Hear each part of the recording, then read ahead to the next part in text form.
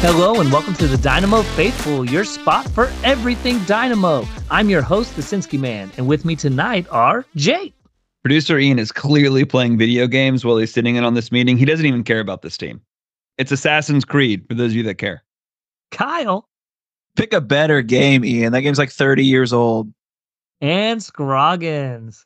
The video game's great, but have you seen the movie? We're discussing the preseason so far, team news, and soccer news in general. Seps is scoring so much, you'd think he was in a kill count challenge with Legolas. So let's put on our shooting boots and get to it. Jake, do you owe this man an apology? Talk to me about that Chivas screaming.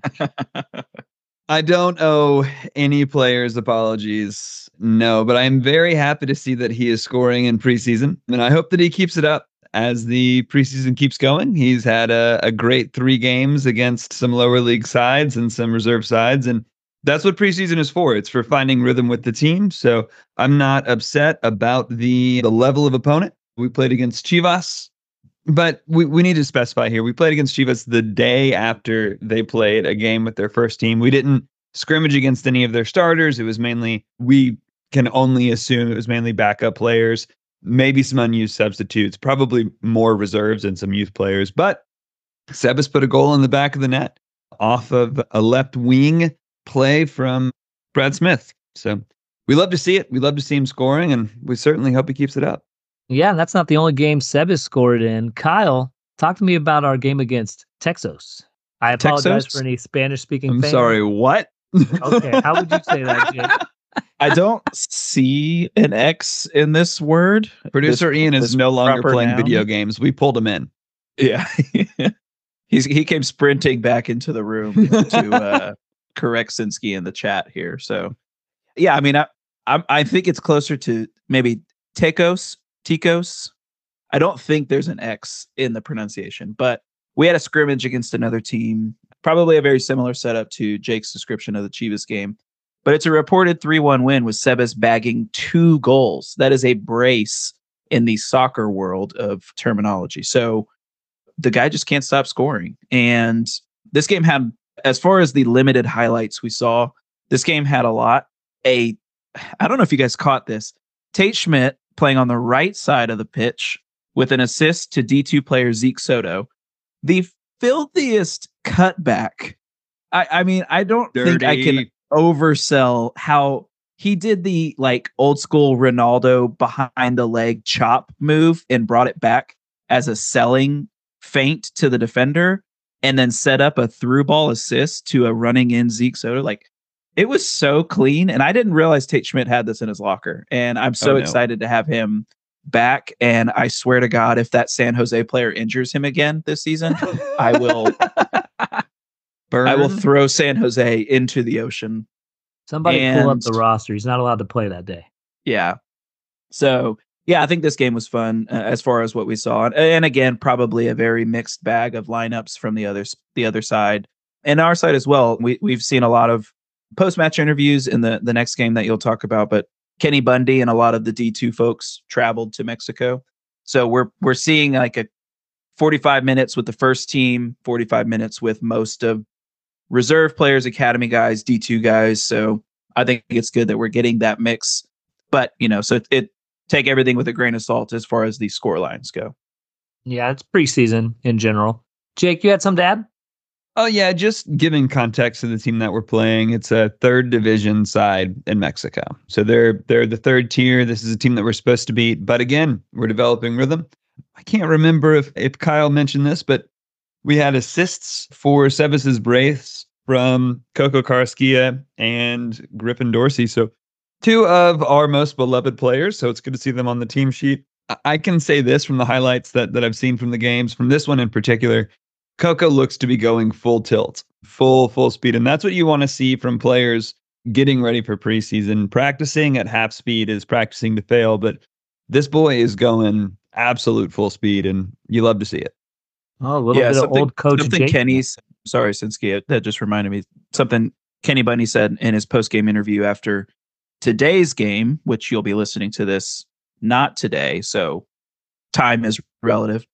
But he said something to the effect of they use these games not as opportunities to just kind of like slowly integrate players, but to push players and to see what they're capable of and really put them to the test and see who's going to step up and who wants to take a chance and make a spot theirs, especially these young guys, but then even some of the newcomers as well. So it's cool to see these, Coco's assist was very classic Coco, like gritty, hard one battle, quick ball to Sebas for a tap in. Griff playing in his natural, right side attacking flank position. It looked really good. So liking what I'm seeing from the limited highlights we're getting. Yeah, absolutely. Real quick question for Scroggins before we jump to the Leonis game. Do you think that Ben has a lot of positions up in the air and that players have a lot of room to fight for these spots? Or do you think we saw a very conservative Ben last year, I feel like, when it came to roster spots and playtime? Yeah, I think he was pretty consistent with his 11 last year, but he also showed like the propensity to adapt. And once a guy established himself, like he had to be displaced. Like I think of Mikhail, like, when Teenage came back, Teenage wasn't just handed the spot. So at this moment in stage in preseason, you would expect, I would guess that Ben is just letting it be open hunting season on those open roster spots, the starting 11 rather. So I think he's probably letting them battle it out. If Tate Schmidt is playing on the right, then it looks like he's tinkering with some formation stuff. Because if memory serves me, Tate's a left footer, left back, but I don't know. Like he must be playing around with stuff, or maybe because of the D2 players being mixed in, they had to just shift some things around. But I would assume that Ben is using this time to test players and allow players to battle for starting 11 spots. Cool. If you can invert a position, we are going to be inverting a position. We're just turning the game on its head. We got left-footed right backs. We got right-footed left backs. We got in-cutting left wingers. We got a forward that I'm going to stop. Yeah, don't forget. Forwards that don't score goals. They only defend. We'll do it all. Tarbell's training for his striker position coming up soon. So, Scroggins, with all that, why don't you go ahead, talk to us about the Leonis game? Yeah, that game was today. I'm remembering that correct, right? Like at the time of recording. So we played against Leonis and we apparently lost 5-3. Rumor is that the first team won their phase of the game. Second team kind of dropped the ball. Rumor also is, because we have like limited highlights from Instagram and quality ain't great, but what we heard was that Sebas, Brooklyn Reigns, and our new signee Kieran Sargent scored. Kieran's goal has been posted on social media because it's a beautiful, beautiful goal. It was kind of like top side of the 18-yard box, although it kind of sometimes, if you squint, funny, it looks like it was from midfield, but it's actually not. It is from the box. And then some of the I've seen discussion online, but it's clearly from inside the box. Still great goal. Aliyu had an assist to Sebas, and yeah, I think that's just about all there is to cover there. But I think the thing that I'm taking away from this preseason, Sinski, and thanks for asking this question, is it looks like Sebas is humbled. I think like sending him off on loan, where he went to some team in Brazil. I can't remember what team it was, but God rest their souls, they got relegated. He contributed nothing, right? He had a really rough year, like his 1 year in Houston, like it was really, really hard under Naga. And then, he goes to Brazil, really tough loan. And then he sees our team excel without him, knowing that he's a better quality striker than Corey Baird, than Aliyu. And hopefully, I think, who was it? Somebody said it last week that they thought that Sebas would come back. Sinski said it. Sinski said that Sebas would probably come back humbled, and a great call.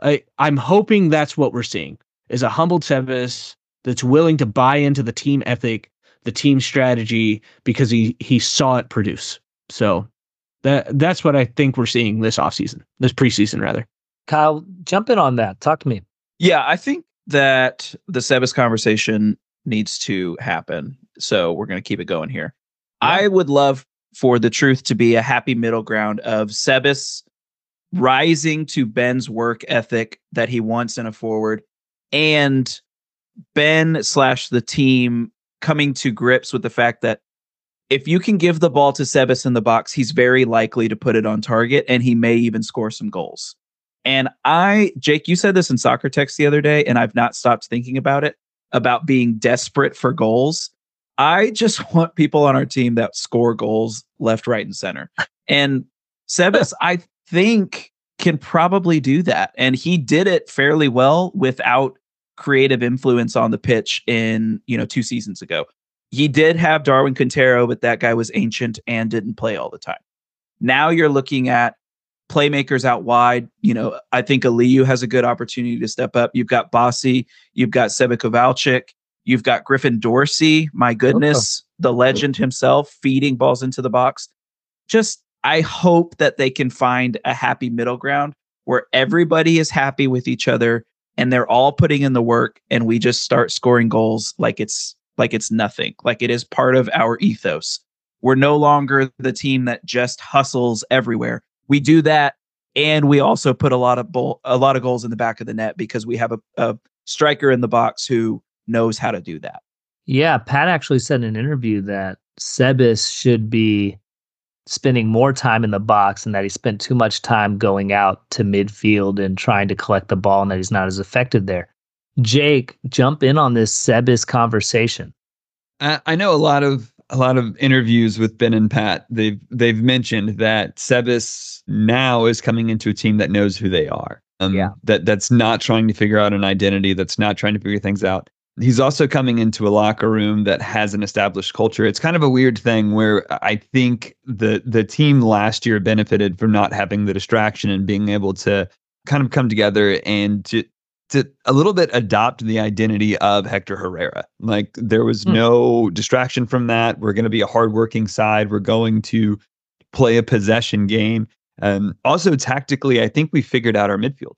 We have, I will stand by this, one of the, if not the best midfields in MLS. Strike out the one of the and just stick with. Absolutely. Like we're remarkable at this point. I think that our midfield play is remarkable, and we find ourselves in a situation where I'm afraid to say this, but hold up play from our striker is actually a little bit less necessary now because the other 9 outfield players play together so well. I think that as long as Sebas can do simple things and move the ball off of his feet well, when he's not in the box, when we're trying to play out of our attack, out of our defending third, and then just get free in the box, I think that we're going to have a good season. And delighted to see him putting goals in the back of the net. Yeah, I'm really hopeful for a resurgence to his first season here with us. And because that was the missing piece last season, right? Was just getting the ball into the back of the net, creating chances and scoring off of those chances. We didn't make a ton of chances. We didn't score a lot of those chances. It took a while for the chances to start happening. But I think this year that's not going to be the case. And if Sebas can say, I'm the guy and I can put these goals in, we are going to be a dominant team. Otherwise, Pat's going to have a lot of work for the summer window. All right. And with all of that going on with Sebas, there are other players now who have kind of gone missing, whether injury or paperwork issues or, I don't know, being held captive in countries or something. What is going on? Just a lot to talk about. So, Kyle, I'm going to start with you. Hector Herrera, injured. Hector Herrera is injured. I also hope that nobody's being held captive in their home countries. We aren't sure. That's the thing. We don't know. That is the thing. I have no idea what's going situation. On. But Hector Herrera, one of the possibilities right now.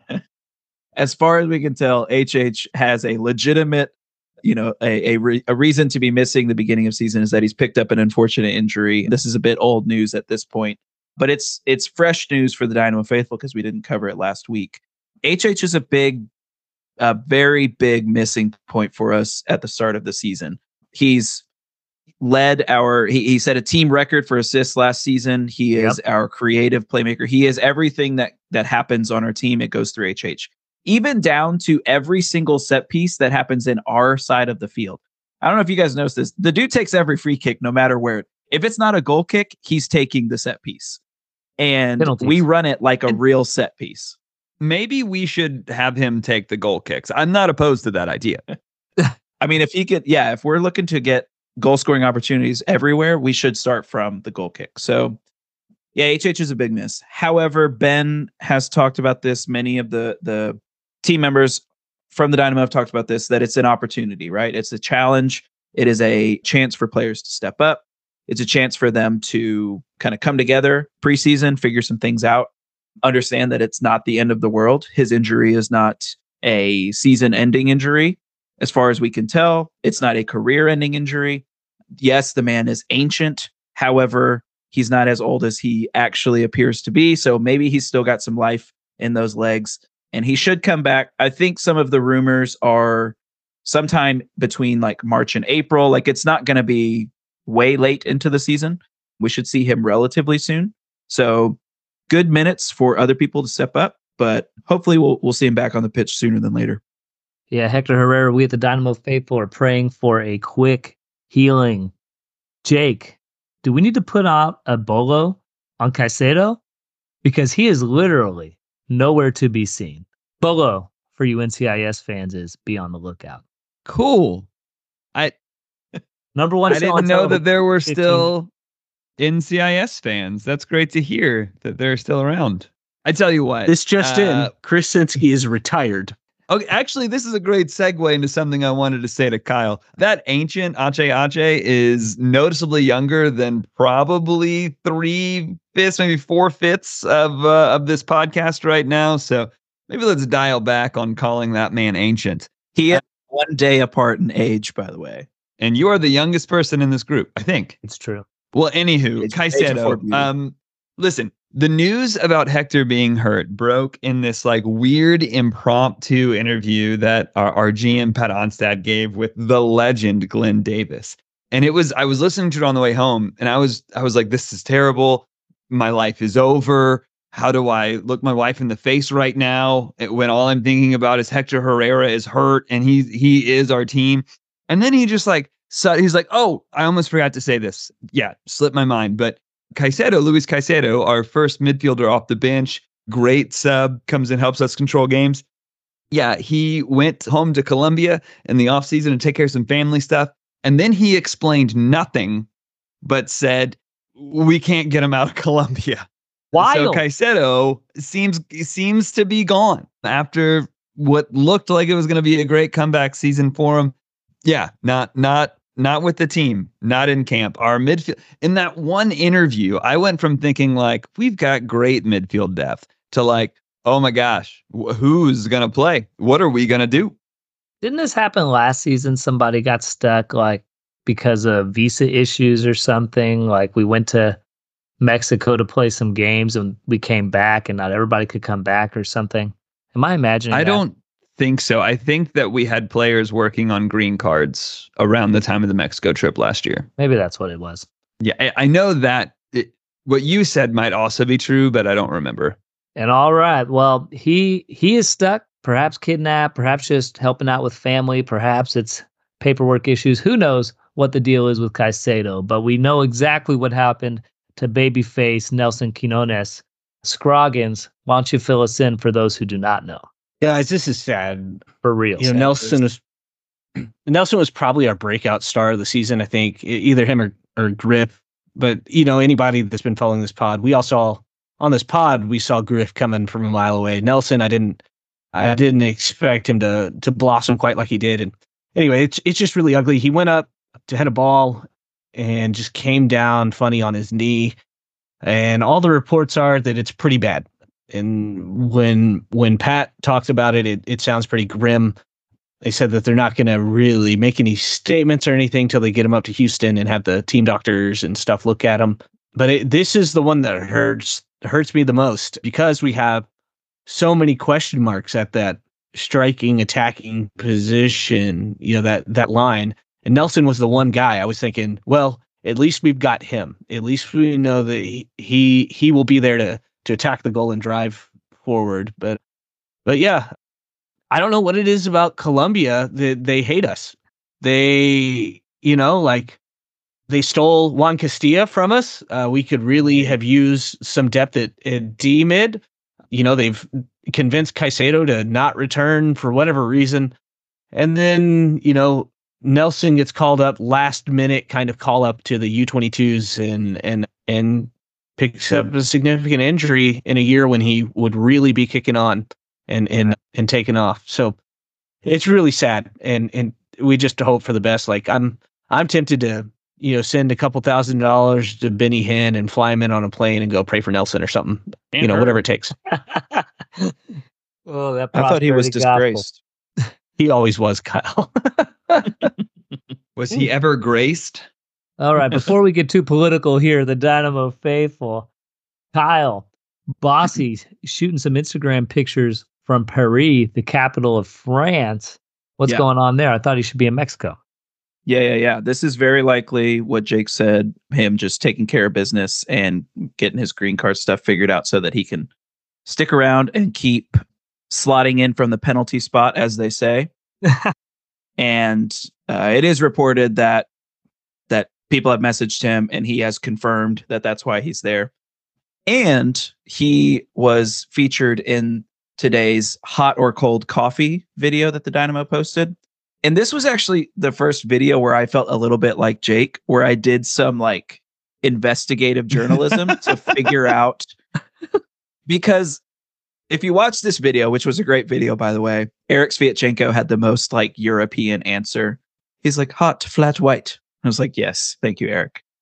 I get that from Starbucks when I've got a gift card. Nordic man. I feel like he is concerned that people will forget that he's European, and he takes every opportunity to remind them.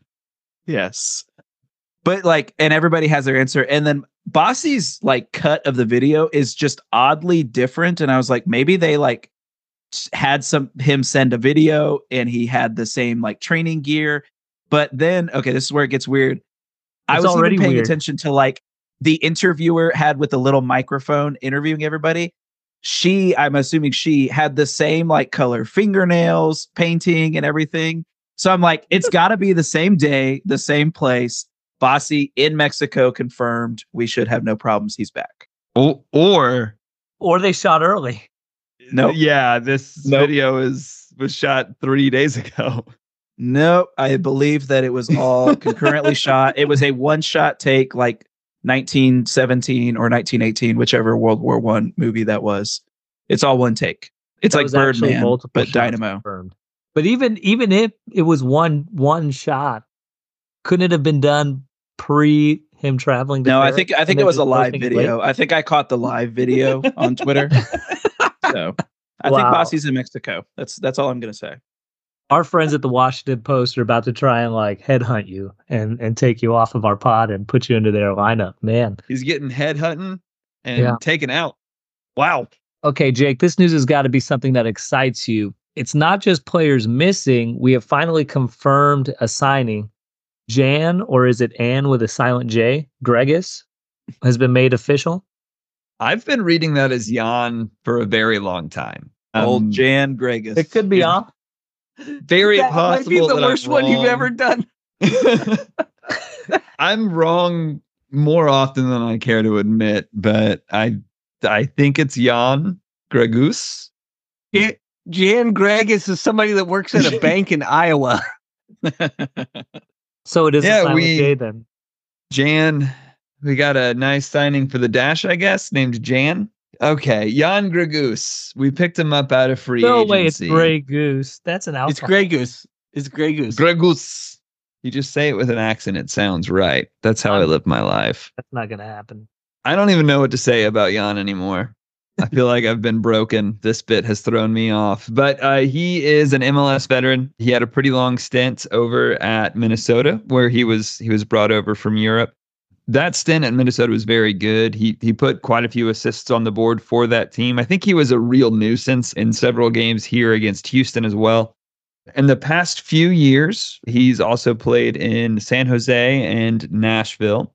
In those years, he's been a little bit quieter on the score sheets, but looking at his stats profile, his scouting profile on FBref, he seems to be a great possession midfielder.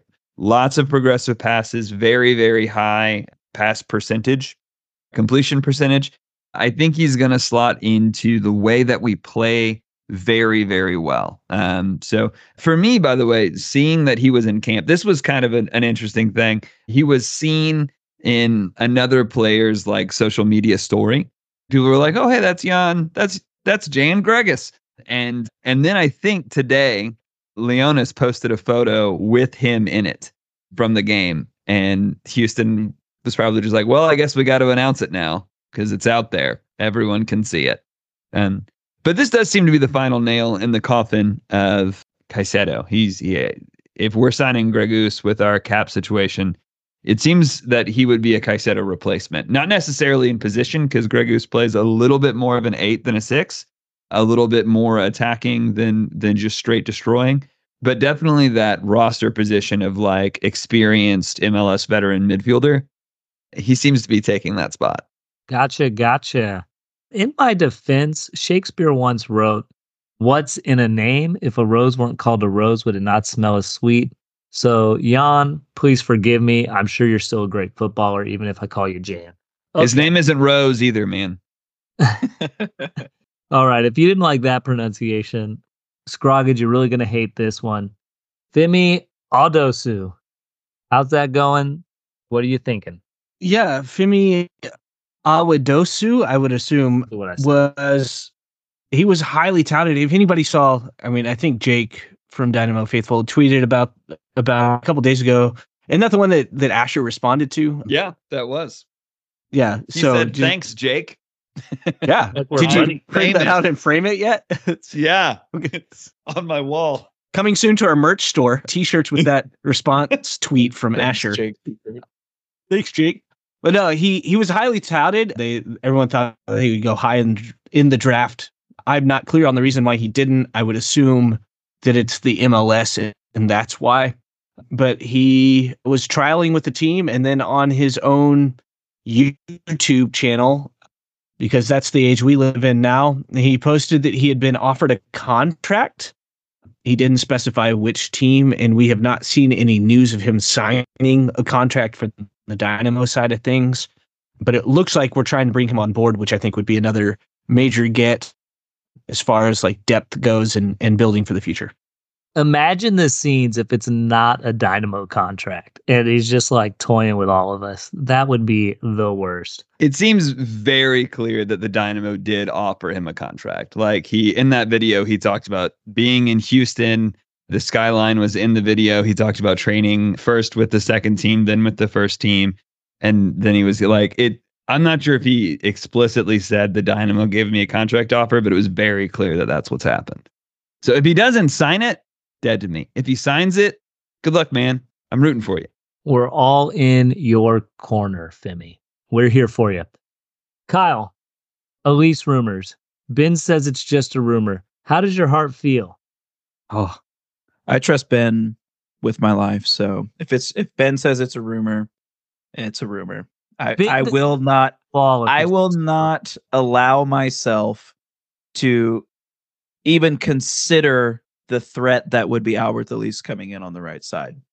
I will not even allow myself to think back to the glory years of La Panterita tearing teams apart, goal scoring, assisting, sprinting down the field, crawling towards the corner flag in celebration of the goal that he just scored. I cannot allow myself to even consider the possibilities, because we as a podcast will never stop talking about how good Albert Elise was and how good he could be in this team. And I think he would dominate, absolutely dominate if he came back to this league. All right. Big question of the day. We're hearing all this talk about players not being ready or not in the team anymore. How do you set up your starting lineup at the beginning of the season? No Hector, Caicedo gone. We got this guy named Yan. Scroggins, what do you do? You're belligerently not getting that right. I didn't say it right, and I'm not gonna. I don't know what you're talking about. Roses are roses. One day we're going to try and get him on the podcast as an interview, and he's just going to be like, no, absolutely not. I heard what you said. Don't hate me. Yeah, setting up the team, I actually don't think it's that bad. I mean, not having HH, for that first season or for the first, part of the season is going to be tough to get over. But we do have a little bit of depth. We can move Coco back into the double pivot slot where Ache was, and that's Coco's more natural position. And then we have this the Polish Messi. We have Sebas Kowalczyk, and he can slot right in to where Coco was playing if we're maintaining the 3-box-3 kind of formation. So I think I would. That's the midfield for me. It would be Kowalczyk, Bossy, Artur, and Coco. And then my back line would be Escobar, Mikhail, Sviatchenko, and Griffin Dorsey. And then the attacking two, like the two up top, like I think I'd put Aliu on the left so that he could attack wide. I think that's actually more of his natural position, especially cutting in on his right. And then Sebas Pereira up top. And that's how I'd set this team up. Actually, it makes more sense to me, and I've put this in the chat, but it makes more sense for us to play something more like a 3-4-2-1, kind of what Leverkusen is playing, because it gets our players into the positions that we use them in more quickly instead of having the weird shifting that would have to go on. But, that's, formations are just a starting point. The attacking patterns is what really matters. So interesting. Jake, give me your lineup. Well, first I want to say that I would do exactly what Scroggin said in terms of the 3-box-3, right? The box midfield with Coco at the back with Artur, and then Bossy and Kowalczyk as the top of the box. And I do think the 3-4-2-1 / lopsided 3-3-3 that we play, I do think that's a bit academic. But what I do want to say is that regardless of what any of us would do, I think the indications coming out of preseason are that Coco is going to stay as that advanced midfielder. I don't know if that's because Ben thinks that Hector won't be out for super long, and so he doesn't want to mess up the rhythm, or if he sees the role that Coco plays up higher in the pitch is really important to how we play, how we possess the ball, which I think there's an argument for that. I just would love to see him not be doo-doo going into the box. He's been playing, from what we can tell, he's been playing Brooklyn Reigns in Hector Herrera's position. Now, I don't think he's expecting Brooklyn Reigns to be Hector Herrera. And in fact, I think one of his quotes out of one of the recent press conferences was, "You don't replace Hector Herrera. Like, right. You just don't do it." Personally, I think if you're going to try, you should use the other midfielder on our team to win the best player award at a Gold Cup, because we have two and they play the same position. But I think Ben sees it as you replace him in parts, right? And I think he's showing a vote of confidence to Brooklyn, which is cool. He seems to be playing with the starters in that spot. What's going to be interesting for me during this stretch, because for me it's a foregone conclusion Coco plays where he played last year, is to see if Jan or Brooklyn wins that Hector spot for the time that Hector's out. Yeah. I think I agree with that pretty wholeheartedly, that Coco should probably play in that Hector spot, but he's not doing that. And I think it's also a vote of confidence to Coco saying, hey, I thought you could play this position last year. I thought you did a good job, and I think you're going to do it again this year. Instead of like saying, no, it didn't work out, I'm going to move you back here, he's going to say, no, I liked it, and you're doing great. You can keep building up. Your final product will get better. Shots will get better. Passes will get better up in the box, and it's going to work out. But it just doesn't make any sense to me because Coco can play that position. He said you can't replace Hector, except we have a guy who on paper seems like he should be replacing Hector, and we're not doing it. So just, I'm not Ben, and Ben got us to the playoffs, so I can't argue too hard on that, but I will a little bit, Come on, Ben. Put Hector there. Let new Seba play in that spot and make it happen. Kyle, what about you? We've all had our say. Give us yours. I think you nailed it by saying that you're not Ben and I'm also not Ben. So I'm going to go ahead and just have fun with it and put out a lineup that I know is not going to happen. But it's kind of close. I'm going to throw out my preferred formation, which is a 4-2-3-1. Pochettino employed it brilliantly at Tottenham in our glory years where we still didn't win anything. Yeah, how is got that really glory years? close? I'm confused. We got real close, Sinsky. Best defense in the league. But I like the 4-2-3-1 because I do like the double pivot, and I would love to see Coco and Artur play side by side in the double pivot. I would also like to see Tate Schmidt and Griffin Dorsey get to play on the field at the same time. So I'm putting Tate out on the left, Griff on the right, and then I'm playing Bossy. Big shout for Tate. I like what I'm seeing from Tate Schmidt. I'm playing Bossy at the 10 as our central attacking mid / shadow striker, as FIFA once called it. I'm going to play Aliyu out left. I'm going to play Seba out right and Sebas at the top. So Bossy and Seba Kovalchik are going to get to kind of interchange that attacking position because Bossy, we saw him do a lot last season. He pulled out of the middle and he went out wide to create. And then he snuck into the box as a, kind of a sneaky little runner. And then Aliyu, like Scroggins mentioned, to stretch the lines and take people on from out wide. I think that would be a lot of fun. It's not going to happen. I get that. I'm fine with it. But I just love the 4-2-3-1 formation, and I'd like to see it happen. I wanted to see it happen with Thor last season, too. I wanted to see him play up top, and we put a lot of attacking pieces behind him. But we didn't ever do that. So Sebas is going to get the chance this time in my preferred formation. You just benched Escobar. I know I did, and I felt a little bit bad about it. But let me go back about 30 minutes ago to the Tate Schmidt chop back assist. That was fire. The guy is unreal skilled. And with him and Griff on the field together, pushing the flanks at the same time, like, oh, man, come on now. Mikel can cover anything. I trust Mikel with everything, too. So we don't need Escobar back there to help cover defensively because we have Mikel. And Ben would find a way to get Escobar on the pitch anyway, It would happen. Escobar would find a way to get himself on the pitch, for sure. He'd probably get in a fight in training to injure the guy ahead of him. So who knows? Hey. Who knows? All right. Last little bit of team news. What do you guys think of the new hashtag? Just give me a love it, like it, hate it response. No explanation. Hustling for more. Scroggins, what do you think? I feel about it the same way that I feel about Memo Rodriguez signing for Sporting Kansas City. He loves it. Okay, Kyle. I am neutral on the hashtag. It neither moves nor detracts for me. 2 answers. Neither one answers I said were givable. Great. Jake, what do you think? It's no Forever Orange. That's the correct answer. It's also not Here We Go Orange, which is what it should have been. Which is Perfect. absolutely what it should be. So we all hate it and wish it was Here We Go Orange. None of us said we hate it. None of us said that, Sinsky. All 3 of you, I'm pretty sure. I did. I absolutely did.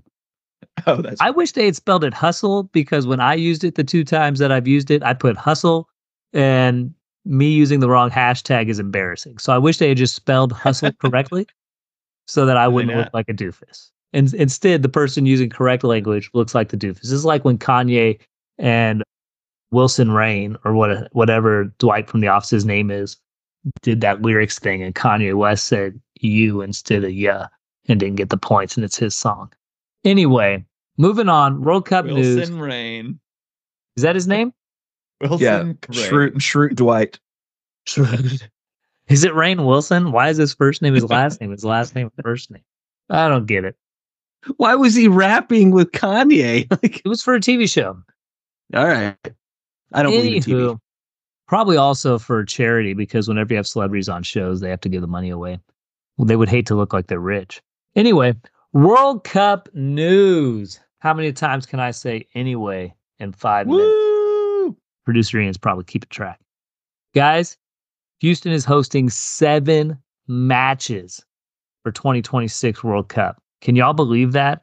That's going to cost us all like 10 grand each to go to these games, because I'm going to every single one. Kyle, give me the layout for that structure.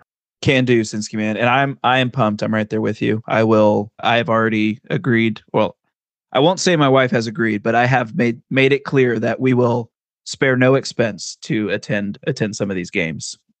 So we got some time to figure that out financially. We'll probably won't recover, but it's going to be great. We're hosting 7 matches, as you mentioned. We got 5 group stage games, and we've got 1 round of 32 match, and then a pretty hot 1 round of 16 match as well. And that game is actually going to fall on the 4th of July, which is pretty incredible. So Except I can't go. My church is in New Waverly, Texas. New Waverly puts on the greatest fireworks show you will ever see. It's literally right across the street from the church. It sounds like you're in a Civil War battlefield. Cannons going off. I'm gonna go ahead and assure you that a much greater fireworks show is going to happen in downtown Houston. NRG doesn't put on in 2026. It's not called NRG. What's it called? I think you meant to say Houston Stadium. Something cool about this, though, Glenn Davis just tweeted right before we started recording about the World Cup and about how special it is. And I do think it is important to note, like, I've grown up watching the World Cup. Some of my earliest soccer memories are being at soccer camps with my buddies and watching World Cup games and like staying up like overnight to watch these games. 2002 stands out. 1998 stands out. And the fact that we're going to have World Cup games played in our backyard is like, it's unreal to me. It's crazy to think of. We're hosting World Cup games in Houston, and I live in Houston, and I can go if I can find ways to afford it and get there with all the traffic and everything. Like it is just a surreal thing to go from watching these games and like thinking how cool it would be to attend a World Cup match to now being like in the city where it's going to be happening, let alone obviously probably not going to be able to go to this one, but a round of 16, game on the 4th of July. Like that's scripted and that's so cool. And I can't wait. You could be there. Don't sell yourself short. Scroggins, how do you feel about the final being in MetLife Stadium? Is that New York? It is not New York. It is New Jersey, and aggressively New Jersey. And if I recall correctly, it's a cursed stadium because all of the football players, NFL football players, seem to destroy their knees and ankles on that field. And I know there will be a layer of grass on top of that, but it's just too much of a risk. And yeah, but I mean, it was always going to end up in New York. It was just always going to happen. Jake, you got anything to add about this final being at MetLife? Yeah, I do. It's the only thing that makes sense. And people acting like otherwise blows me. There was the rumor that it was going to be in Dallas. Imagine, if you will, that the World Cup was being held in England and the final was in, like, I don't know, Brighton instead of London. That would make absolutely no sense. On top of all of that, it wouldn't have even been in. You want to talk about how New Jersey isn't New York? Sure, that's fine. Is Arlington Dallas? Oh my God, no. What? The fact that it was ever going to be there made no sense. I'm glad it's in New York. That's better. It's not in New York. All right. Jump into a more level-headed take. Kyle, the finals at MetLife, but the opening game's at the Azteca. How do you feel about Mexico getting the first game? I think it's cool. I think like I have no qualms with this. The Azteca is a world-renowned stadium, and kicking things off there, I think, makes a lot of sense. They're going to get, I think, like 7 or 8 games at the Azteca, which is pretty cool. I think that the opening game should have been at that really cool mountainous Monterrey stadium. Yeah. Because it just looks awesome. And Monterrey is getting, I think, 5 or 6 games too. But that stadium looks super cool. But the Azteca makes sense. Yeah, I agree. I think the Azteca is probably the most iconic soccer stadium in the North America. Does Mexico count as North America? Yeah. All you 100%. geographical men. Yeah, technically, I think it does. Yep. I don't know. Latin America likes to be their own thing. I get it. I don't want to be looped in with a bunch of other people either. I get it. Anywho, I do think it's a crazy iconic stadium. Lots of memorable moments in their history, their storied history. So good on them for snagging that. And to be honest, when I saw the news, I was kind of just surprised because I forgot that it wasn't just USA hosting, but USA, Mexico, and Canada are all tag teaming this event, which is really cool. A great show of unity, I feel like. And I think that's one of the things soccer's supposed to do is bring people together. The World Cup's kind of a emblem of that, or that's not the right word for that, but a model of that. And here we are really showing that off. And I think we're going to see that a lot in the future. Last question before we get to my favorite part of the podcast. What do you guys think about USMNT's group stages being in the West Coast, LA and Seattle? Do you think that's fair, or would you rather they mixed it up? I'll start with you, Kyle, like to give more Americans a shot at going. Yeah, I think I get your point there. Having a third game played elsewhere so that you could kind of get some diversity across the states. But maybe it also makes sense to try to limit the movement for the boys and try and keep them in a singular time zone and relative weather consistency, although Seattle and LA are very different places. So, but time zones get one weather pattern as far as I can tell. So you get one it's a straight line of weather. Yeah. The rain starts in Seattle and works its way down the time zone into LA. So that's, I think, how weather and time zones work as far as I can remember. But I'm not too fussed by it, although it would be cool if they were closer to Texas so I could make an easier trek to go see them play.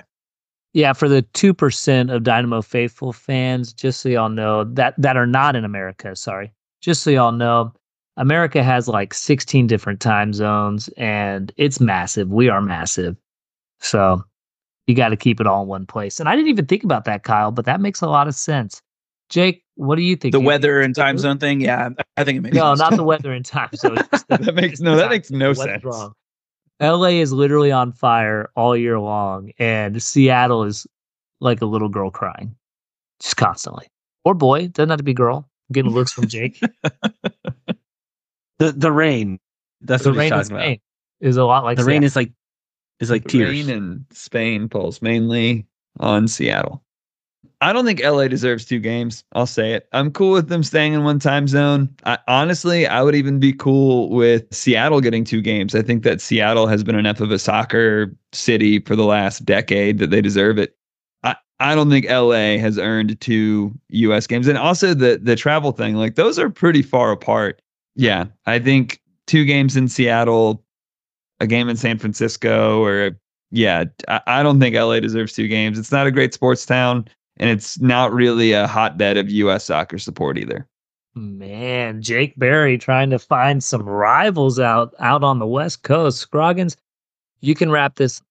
What do you think?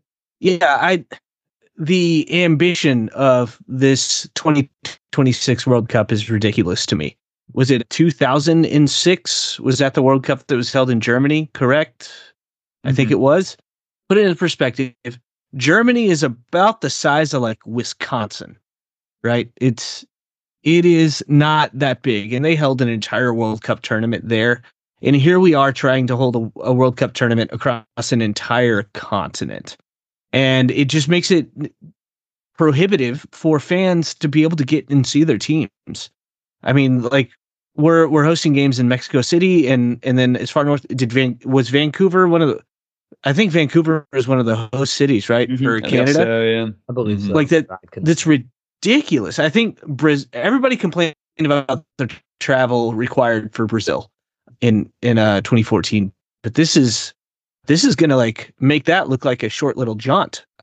I think the ambition is a little foolhardy, and to me that coupled with the new format that will be introduced, it just waters down the tournament a little bit for me and makes me kind of sad, to be honest, because it's going to be impossible for the majority of USMNT supporters to be able to go and see them. Can you imagine what the housing costs are going to be in LA? Like, how much is it going to cost to rent a hotel room? How much are the airline tickets going to cost? Because we're hosting this on such a large scale.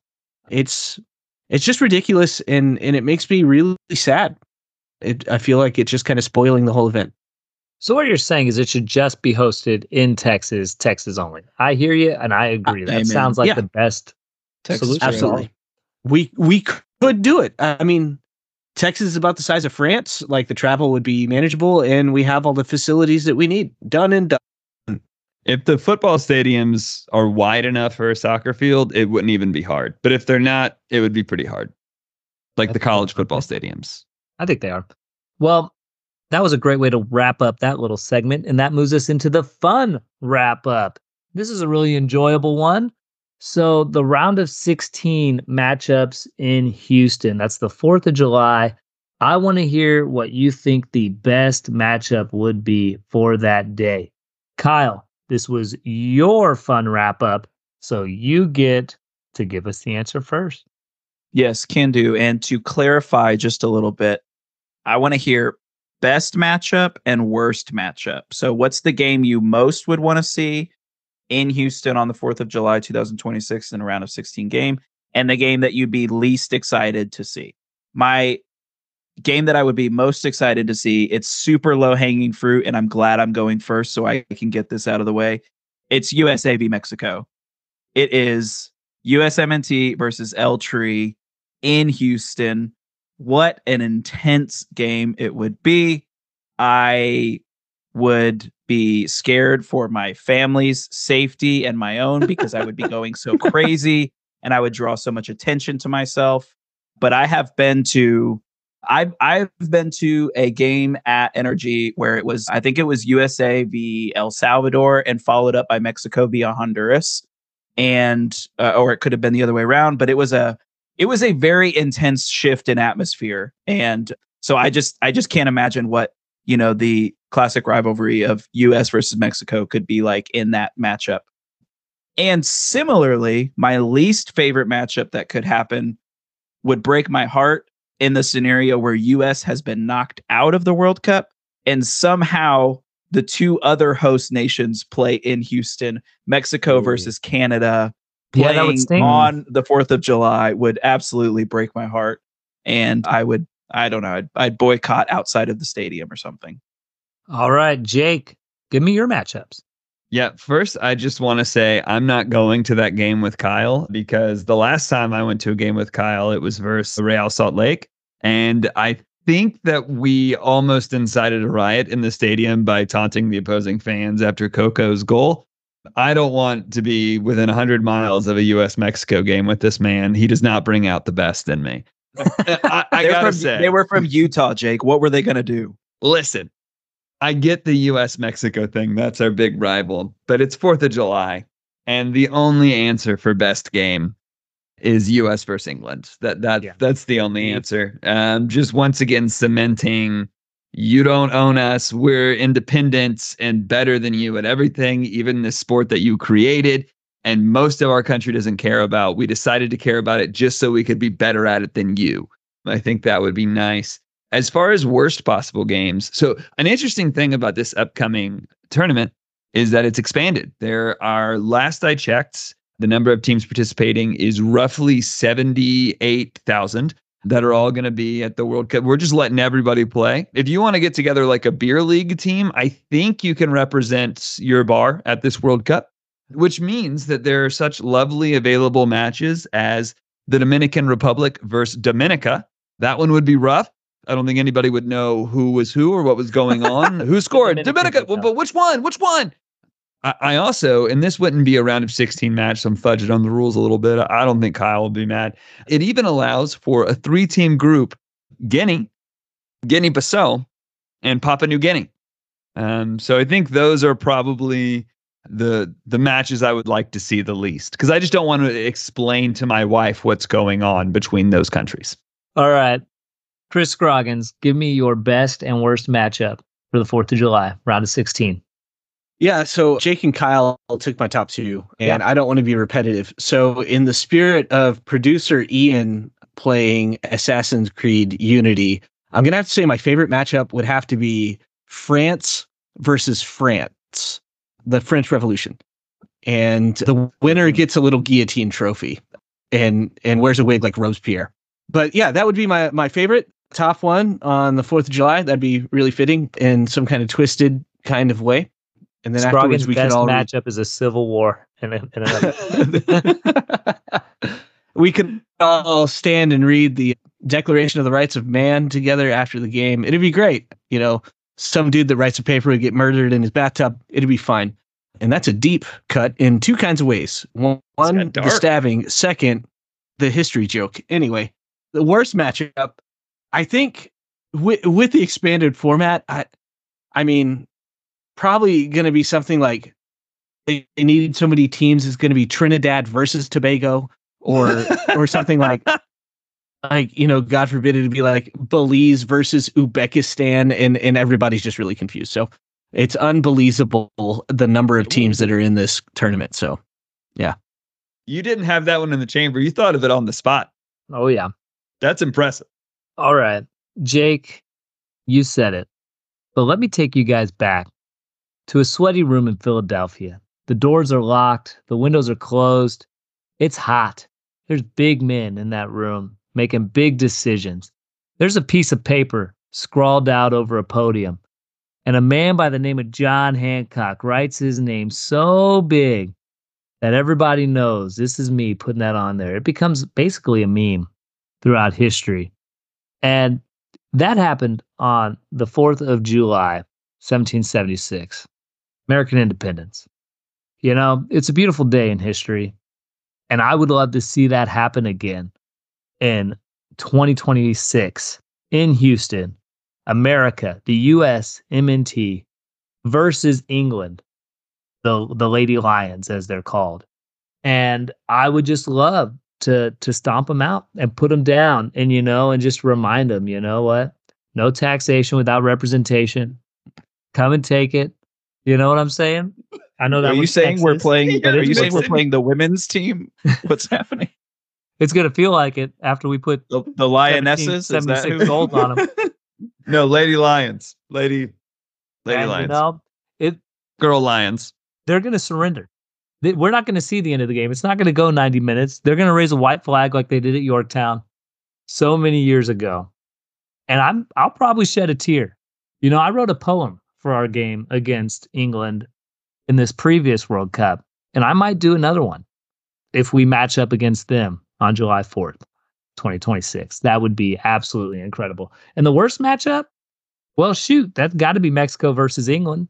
We hate them both so much in terms of footballing. We got nothing against them outside of that. But yeah, if El Tri or El Tree, as I just heard Kyle call it earlier, goes up against England, you know what? I would shed other tears, sad tears for that matchup. And that's it. We've had our fun, and now we're all wrapped up. Be sure to like and subscribe and share us with all your Dynamo-loving friends. We love you guys. Stay tuned and stay faithful. Thank you for listening to the Dynamo Faithful podcast. We are Chris Sinski, Manny Farcier, Christopher Scroggins, Jake Berry, Kyle McGuire, Emmett Rumfield, and James Franklin. Dynamo Faithful is produced by Ian Gregory Graff with marketing and design from Zach Belleau. Dynabot is powered by predictions from 538 Club Soccer Predictions. Learn more at 538.com. Music provided by Alex Grohl on Pixabay. Follow us on Twitter and Instagram at Dynamo_Faithful and send your questions to dynamofaithfulpod@gmail.com. Thanks for listening and stay faithful. Call me Randy Johnson. I'm about to repitch this one.